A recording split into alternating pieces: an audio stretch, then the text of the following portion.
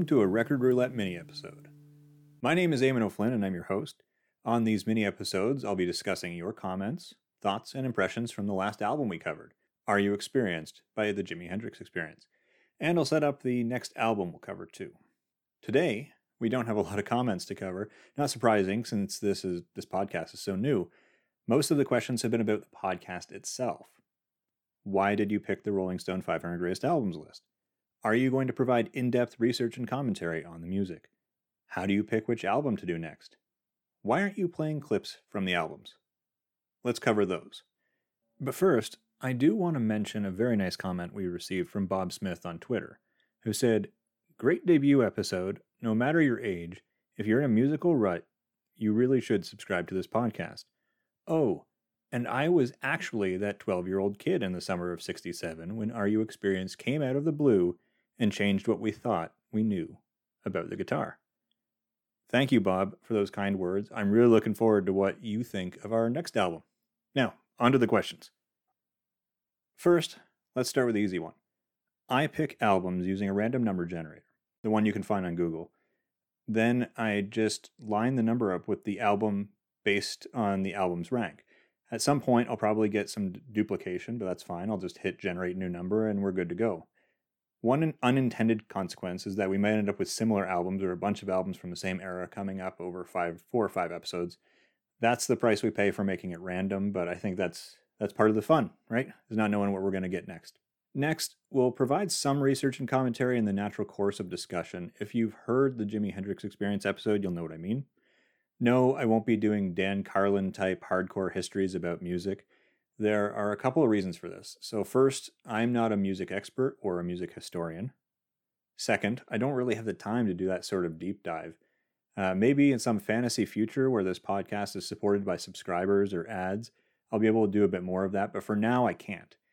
Finally, the whole idea of this podcast is to explore new music and develop our own opinions based on our own listening experience.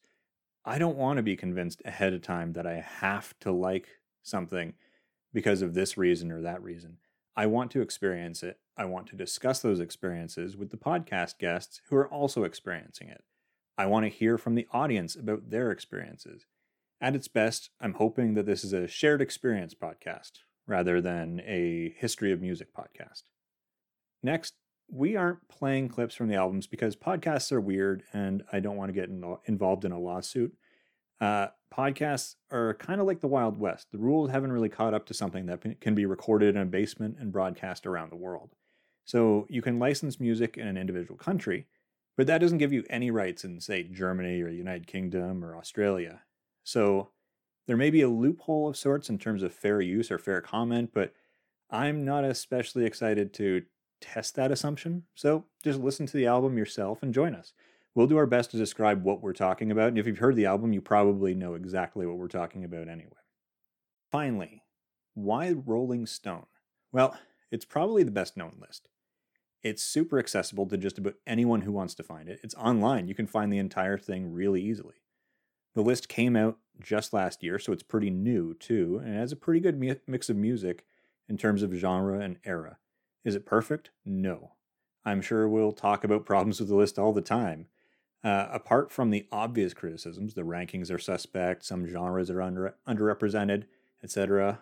A big one is that it's mostly English language and America/UK centric. Yeah, that's problematic, but maybe not as problematic as a guy who speaks English judging a song that's in Portuguese or Japanese. Okay, questions are done. That's all I really had. Remember, if you have any of your own, you can reach us at RRMusicPod on Instagram, Twitter, or Facebook. Now, the moment you've been waiting for. The next album. Next week, we'll be discussing Wild is the Wind by Nina Simone. Nina Simone was an American singer, songwriter, musician, and civil rights activist. Nicknamed the High Priestess of Soul, Simone's music blended gospel, blues, jazz, folk, and classical music. She was a prodigy, was considered one of the most gifted vocalists of her generation, and was one of the earliest established black musicians to produce direct social commentary in support of civil rights. Wild as the Wind is Nina Simone's 6th studio album.